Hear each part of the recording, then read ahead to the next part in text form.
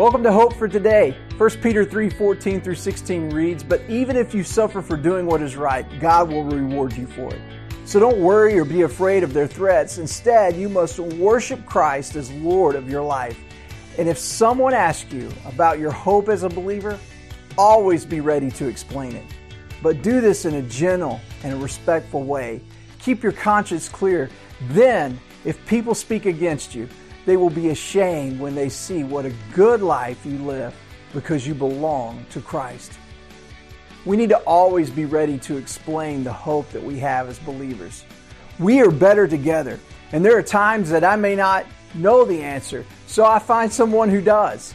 There may be times that my theology isn't correct, and in those times, I need someone who will gently and respectfully correct me.